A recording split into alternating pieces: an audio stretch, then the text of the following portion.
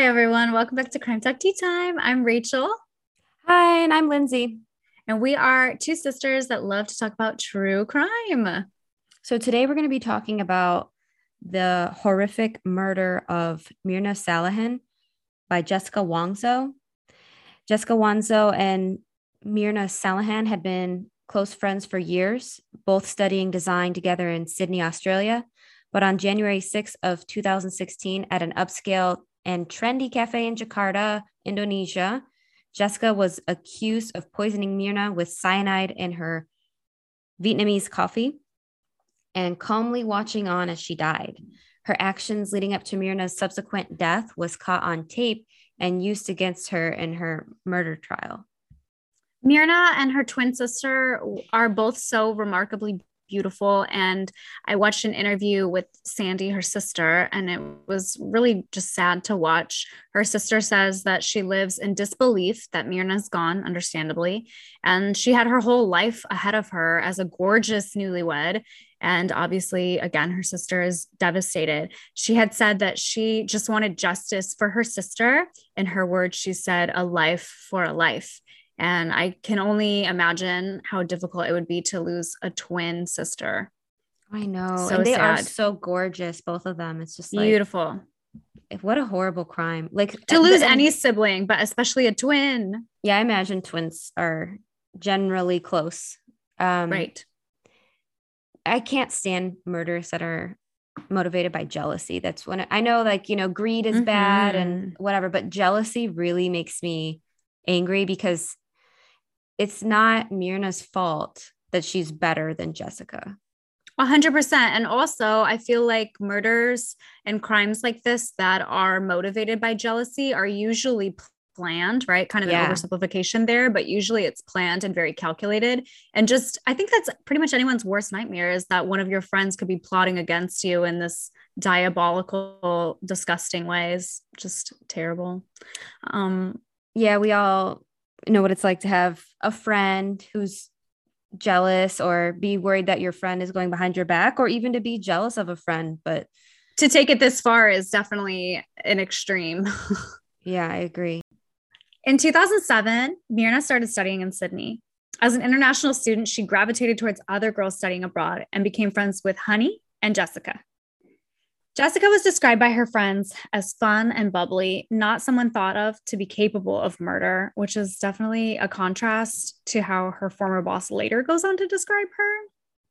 But yeah, so although Jessica and Mirna were close when they were studying design, they started to drift apart over time. And Jessica stayed working in Sydney and eventually became a permanent resident there. And she got a boyfriend, and Mirna returned to Indonesia after her studies and became engaged. sometime in around 2015, Mirna went on holiday in Sydney. She and Jessica reunited to catch up, but Mirna had given Jessica some blunt advice to break up with her Australian boyfriend. Jessica didn't seem to receive it well and left Mirna in the restaurant with the bill. Savage. Can you imagine your friend being like, your boyfriend's a loser, you should break up with him? And they said she's just stopped talking. Like Jessica just stopped saying anything and got up and left. Break up with your boyfriend. Yeah, what the heck, man? But I mean, we all have friends like that. Not everyone is a mushy gushy. Some friends are a little bit more tough love, and it sounds like Jessica just didn't have the self-esteem to handle that. Is my interpretation of it. yeah, and I guess she really rubbed Mirna the wrong way because her fiance reported that after that meeting, Mirna was a little bit afraid of Jessica and didn't want to hang out with her alone and would just bring a friend to tag along. Which is kind of an interesting statement just because I can't imagine maintaining a friendship with anyone I was a little bit afraid of and didn't want to meet up with alone. But I guess she had sort of a feeling, an accurate feeling about Jessica for sure. I don't know. Because if I was worried, like, oh, I don't want to hang out with her by myself, like, I'm afraid she's going to lunge across the table at me. I don't know that I. Why would you go? Who knows? I don't know the dynamic. So, like I said, she just had a strong feeling about her. The same year, Jessica is just going through it, girl. She attempted suicide multiple times. And right around this time, she started drinking a lot and abusing alcohol. She made the news after crashing her car into a nursing home wall after she had been drinking. Obviously, she lost control of the wheel. Or was that intentional or unintentional? I was not able to tell. Certain reportings of it, the coverage of it made it sound like an accident, but to me, that sounds like another suicide attempt. Am I right? Or Yeah. I it don't know. sounds kind of like a very dramatic way to go. But, she was taken to the hospital with sore ribs and a sore chest. And keep in mind, Jessica, she was from a pretty well off family, very well to do. And so I'm sure that they were all made aware of this incident. And I'm sure that was probably pretty embarrassing for them and for her. Apparently, while on psych hold, Jessica's boss, Christy Carter, came and visited her. Christy Carter is the head of media and marketing for New South Wales. And although she didn't testify in the trial, she was still interviewed by police, where she said Jessica is definitely someone who is capable of murder. While in the hospital during recovery for one of her suicide attempts, Jessica told Christy, "I want to go home. They're treating me like I killed someone. If I wanted to kill someone, I know exactly the right dose." 2 months before Mirna's death, Jessica threatens her boss, Christy, and says, "You have to die and your mom should die too." Which I thought was very interesting because I saw this quote come up over and over again. And I've wondered to myself, what is the context of this conversation? Why did she think that? Why did she say that to her? Who knows? It would be interesting to know. While Jessica is in and out of the hospital for her multiple suicide attempts, meanwhile, Mirna gets married in Bali. They have a destination wedding. They invite all of their family and friends, and it's a beautiful wedding. She did not invite Jessica to the wedding, understandably. And a few days later, Jessica actually gets fired from her design job. I wonder why. She's threatening her boss and telling her she has to die. I wonder if that has anything to do with it, but not sure. And subsequently, she relocates back to Jakarta after she loses her job, and her life is just pretty much spiraling at this point. Once back home, she reaches out to Mirna to meet up with her. And as you mentioned, Mirna didn't want to meet Jessica alone. And so her husband encouraged her to bring Honey with her.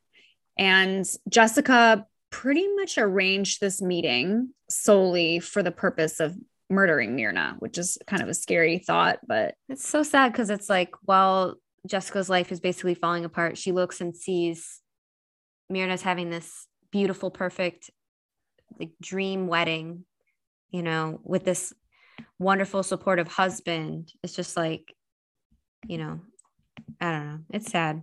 It is sad. It kind of begs the question. It kind of begs the question too, if Mirna had invited Jessica, would that have made a difference? I mean, maybe not. Probably. Maybe, or maybe she just would have witnessed her friend, or it could have been worse. Exactly. That's what I was thinking too. She could have just been witnessing her friend doing infinitely better than her live and in person. So who knows? But right. That could have been pushed her over the edge sooner. Exactly. And so they did wind up meeting up, the three of them, on the 6th of January. They meet up in the cafe at the Jakarta shopping center. Jessica texts the friends beforehand, insisting that she pre-order their drinks, which is kind of odd. What was really odd is she's like, "Oh, let me get the drinks." But it was like over an hour before they needed to be there that she was getting the drinks. It's very odd. And she's getting a Vietnamese iced coffee. I don't know if you've ever had them, but it's an iced coffee. And girl, it's going to melt. I don't even like to favor or Postmates, Uber Eats, whatever coffee, because by the time you get it, if it's a hot coffee, it's lukewarm. And if you get an iced coffee, it's melted by the time you get it. So yeah, why would anyone be asking what your coffee order is, 90 minutes before you are even thinking about arriving? Yeah, even if it's asking 90 minutes before, why are you ordering 90 minutes before? Like it's weird. Like that would have kind of weirded me out a little bit, but like you show up and all the coffe's melted. But weirded out enough to not drink it? I don't know. I've never turned down an iced coffee ever. Well, especially because I was actually listening to Dr. Grande on YouTube talk about this case, and he said the coffee was like $4, and that's like the average income for a day. Oh, wow. Like in Jakarta. Like, so that's one of the reasons why this case has caused such intrigue. in Indonesia is because these are like the socialites and the elites. Mm-hmm. Absolutely. So let's talk about the timeline a little bit if you want to go over that. At 3:30 p.m., Jessica arrives at the cafe, as we said, 90 minutes before her friends are scheduled to show up. And at 3:32, Jessica leaves the restaurant to buy presents for her friends that she gets from, I believe, Bath and Body Works. It's soap. In the trial, they actually said that was an unusual gift to bring friends. They thought that she bought it to make the bags really big to block the view. Absolutely. And just to kind of rehash, she arrives to the cafe and then leaves to go buy something. So obviously she was there to kind of scout the place out. I mean, why would you arrive to the cafe first and then leave to go shopping? Kind of odd behavior, but continue. At 4:14, she returns with 3 large bags, each containing a tiny bottle of liquid soap. So she's getting these big fluffy bags, right? She's on camera, taking a moment to look around at the CCTV cameras and the tables.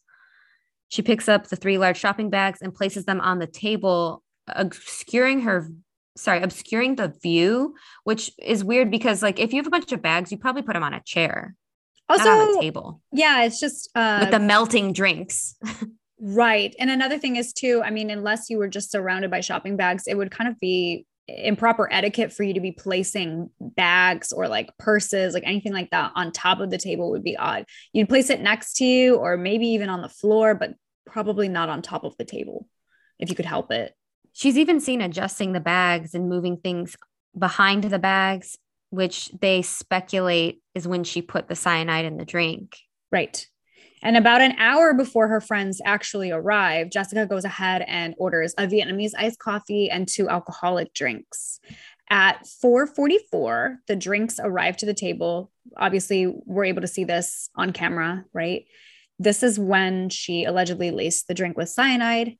You're not physically able to see her doing anything to the drinks. Again, it's blocked by those large shopping bags.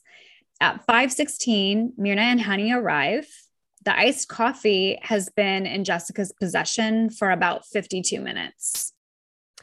Within a few minutes of arriving, Mirna takes a sip of the drink. Seconds later, something wasn't right. On the camera footage, it seems to suggest as if something didn't taste right about the drink. She actually is like fanning her face, like, like something, like a bad smell or like it's burning her. Like, we don't know exactly. According to experts, it's common for people to kind of feel a bad smell if they've been drugged with cyanides. And a couple of seconds later, she just throws her head back. And it's horrible to watch.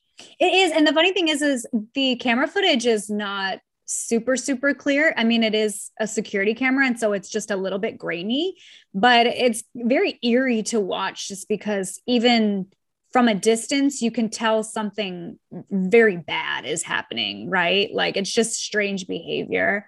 People around obviously seem shocked and concerned, kind of unsure what is going on. The employees of the cafe actually said Jessica showed no emotion while Mirna is convulsing and made no effort to come to her aid, right? Despite, I think they said Jessica had worked as a paramedic or something. Like she had like paramedic training or some kind, like she should have been able to help. Right. Yeah, or at least seem concerned somehow. And I mean, I don't know. I know you hate when people say that they're, if someone's in shock, there's no telling what they'll do. I know I'm someone that kind of freezes when there's no handbook for grief. I know. Yes. But I hate that. I mean, if she was truly in shock, she was in shock. But with somebody with some sort of paramedic background, that makes zero sense. And also that narrative sort of fits the criteria of someone who is attempting to murder their friend. Obviously, she doesn't want to interfere and help because she doesn't want her to live. Dead man tells no tales, right? So, and then probably the oddest thing of them all is that it's Jessica who suggests to the barista, who I believe is also the manager, but it was unclear from the different reports that I read. She is the one that suggested, what did you put in her coffee? Yeah. Why would that be the first thing you would think? Why would that be the first thing you would think? You would think that maybe you would think that she's having a seizure. Correct. Right. Or, having some sort of an episode. Why would you think that she was poisoned? And turns out she was. So Jessica, girl. And the manager, after she said that, the manager was like, what? So she saved the coffee, probably also partially because she's like, I didn't put anything in the drink. I'm going to save it to show you. The irony of it is, Yeah. if she had not made that statement, they might have tossed the coffee because they wouldn't have suspected poison. So Jessica sort of told on herself. What an idiot. God, what an idiot. No one right? said criminals are smart, though. I know. Nobody accused her of being intelligent. So let's talk a little bit about what cyanide is and what it does to the body. So cyanide is like a carbon atom bound to a nitrogen atom. It when ingested, it rapidly I believe it inactivates methemoglobin or something. It affects your body's in English ability. Yeah, it affects your body's ability to carry oxygen on red blood cells, which is obviously really dangerous. And it prevents, I guess, the cells from using oxygen or something like that. And then the cells start to die, which is called apoptosis. The death of the cell. That's right.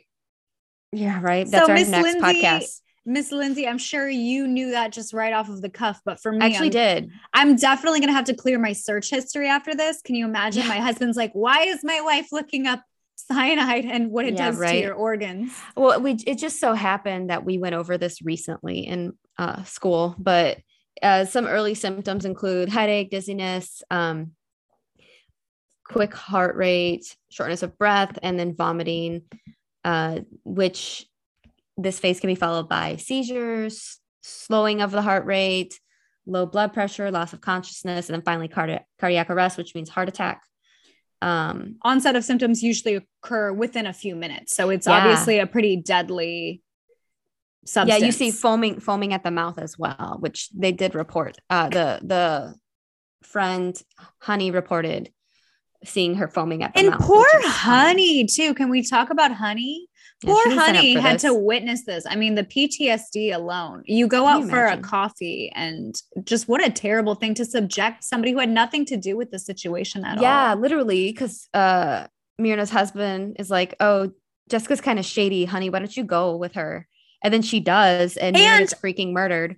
So I don't want to interrupt the timeline too much, but when Mirna realizes that, hey, something's not right with my drink, she actually, you can tell from the footage, she almost like asks one of the girls to try it, and neither of them do. Like maybe they don't like iced coffee. I believe Honey did try it. Like she had a really tiny taste, and she was like, "That's nasty." Or maybe smelled it or something like that. No, she tasted it because they wondered why she didn't die. They're like, "Oh, if it was laced with cyanide, why didn't Honey die?" Yeah, from cyanide poisoning. It's because she just tasted it because she knew, like, oh, there's something wrong with it. I'm going to take a small Can taste. You imagine if she would have been, part of that somehow? It just would have been even more sad.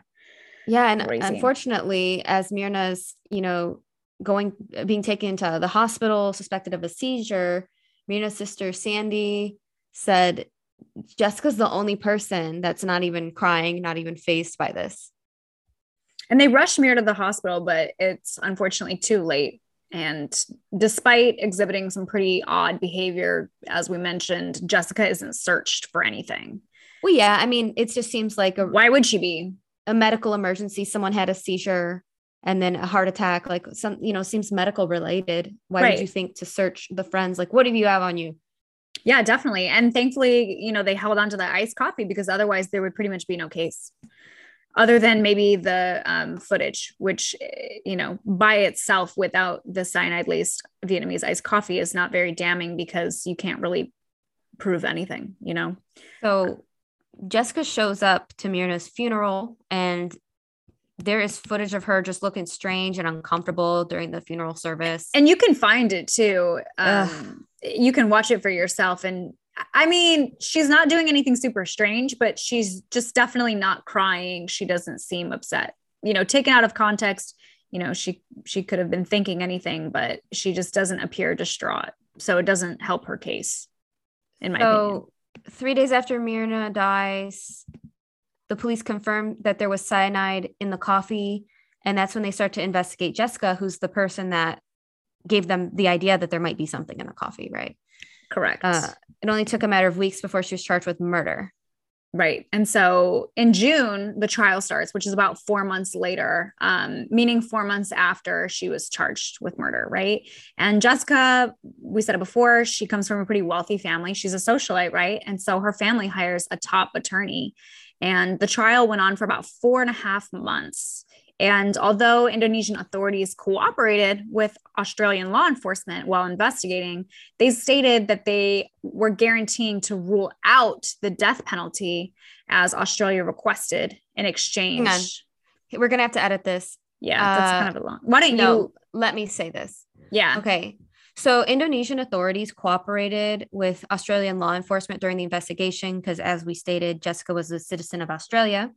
And the Indonesian authorities were requested by Australia to guarantee ruling out the death penalty in exchange for Australia's cooperation.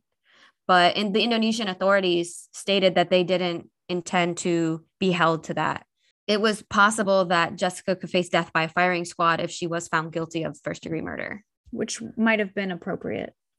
Oh, I given think that's the a perfect charge. That is a perfect charge for her. The prosecution brings up her history of 4 suicide attempts, 2 of which required hospitalization. They also brought up that embarrassing drunken car crash into the nursing home. She had an order of protection against her from an ex-boyfriend after she vandalized his car. Allegedly. However, there wasn't enough evidence to charge her with the crime at the time. Correct. And the prosecution focused their case on the TV surveillance footage and the evidence that the cyanide was found in Mirna's body, which was pretty strong evidence. In Mirna's body, meaning in her stomach, which is where they found the cyanide. Jessica ordered the coffee much earlier than her friends. Her odd behavior during the event and after Mirna's death. There's footage of Jessica leaving the courtroom, and she doesn't seem particularly bothered by some of the questions that they were asking her. When asked by reporters if she knows how the cyanide got into Mirna's coffee cup, she literally laughs in response and says, "No, I have no idea." Yeah, but she goes, "No." She like laughed. Yeah, it was definitely pretty creepy. And the funny thing is, we all have that friend or somebody that we know that laughs when they're lying. I'm one of those people. Oof, call her because out. It gives her a second to think of what to say. So she just laughs. Right. And it's not a good look. I mean, if somebody asks how your friend died, would any part of your response be a laugh, no matter how nervous you were? I mean, why wouldn't you just ignore the question? Maybe she's the person that always texts LOL, even though they're not laughing. She texts LMAO with a straight face. In an interview, Mirna's sister Sandy said that she thinks Jessica enjoyed the attention from the trial. Mm-hmm. And that makes a lot of sense because, I mean, what other motivation would you have to answer that question, especially in such a way that would make you look more guilty than previous? It doesn't make sense. So the defense centered their arguments primarily around the fact that Mirna was found with cyanide only in her stomach and nowhere else in her body. Which to me at first, I wasn't even sure exactly why that would matter. I'm coroner, not sure, please tell us. Yeah, I would speculate the cause of death might have been organ failure, which is a lot of times, caused by cyanide. But if that was the case, then they could make the argument that her organs should also have cyanide. I think I'm not 100% on that. I'm not like very educated in poisoning. Or just like, I don't know what the word is. Right. I mean, that theory makes sense to me, though. I mean, that's more of an explanation than I was able to come up with. Pathology, stuff like that. And speaking of the defense, they also brought up the fact that she was not seen on the footage actually spiking the drink. And it's like, yeah, Jessica, thanks a lot. It's because you put those huge shopping bags on the table. Yeah. That's why. Literally. But some people think that Mirna's husband paid the bartender or the barista, right, to put cyanide in the drink. His beautiful newlywed wife for the life insurance. Okay. Which I don't even like saying that because I think that is so ridiculous. Like they claim that there's like some claim somewhere that one of the restaurant goers recognized the husband as having been there, which he's not on any of the security cameras. I believe, the Indonesian police did their due diligence and ruled out any additional suspects. That's pretty crazy. It's also possible Jessica was simply psychic and knew there was something in the drink because of that. Naturally, of course. She was also not found with any cyanide on her clothing, although some people have speculated that she had plenty of time to throw away the pants specifically that she was wearing that day. And also, I'm not sure exactly how that works. Would there be like traces of cyanide just from her being in contact with cyanide and pouring it into the glass? I mean, unless she spilled some on her, I'm not sure exactly how that works. I'm not a professional poisoner, but I don't know how much cyanide it takes. I don't know what kind of container you need to keep it in. So Jessica knows. I know like some nitrogen compounds can bind to plastic, right, or break down in light, but I don't think cyanide is. But either way, she had plenty of time, seeing as she was not searched after the incident. She had plenty of time to get rid of any clothes that she was wearing. I mean, so I don't know what kind of argument that is on its own, but Jessica maintained her innocence throughout. And when questioned about her behavior at the cafe, she simply responded during trial that she could not remember, meaning in regards to like the timeline and things like that. Like, Jessica, why'd you put those big shopping bags on the table? She's like, I don't know. So on October 26th, Jessica Wangzo was found guilty of premeditated first-degree murder. The judges sentenced her to 20 years imprisonment. The Australian Federal Police assisted in this case in exchange for not using the death penalty. So it seems that the Indonesian police did hold up their end of the bargain in that case. Lucky you, Jessica. Right. She lives to see another day. It was said that her supporters, yuck, excuse me, that's me gagging. Her supporters gasped when the verdict was read in court. Shock, clutching their pearls, these socialites. She was quoted as saying, I can't accept this verdict. It's not fair. When she was her lawyer tried to prepare her that she was probably going to be found guilty. He was like, hey, just so you know, like it could really go either way. So just be prepared. And she's like, no, it's impossible for me to be found guilty. I can't even think of it. The audacity. And the funny thing is so as I'm putting this case to bed, so to speak, and I'm thinking, well, she was sentenced to 20 years imprisonment. Unfortunately, she didn't get the death penalty. In my opinion, I think that would have been appropriate. But as I'm thinking, oh, okay, I cheer for a somewhat happy ending. Justice was served.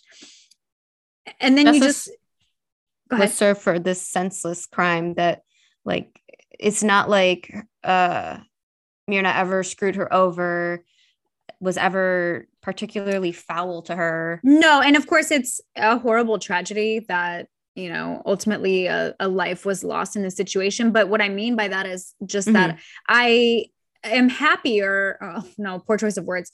When we do these types of cases, when we cover these cases, you feel slightly better knowing that there was some sort of a conviction, right? That it's not an unsolved case, that she didn't, leave with an innocent verdict, right? It's like a sense of fairness, a sense of justice. Although you can never, you can never make up for the damage that was done. It's terrible. Right? So as I'm putting this case to bed, I read in the New York Times from an article from after the verdict was read. According to the New York Times, intrigued residents have flocked to the restaurant to sit in the booth where Miss Salihin was poisoned and to order the iced Vietnamese coffee that was the last thing she drank. Sir, ma'am, are you kidding me? Can you imagine? It's like, oh, wow, this cafe is really busy today. There's just a lot of people here.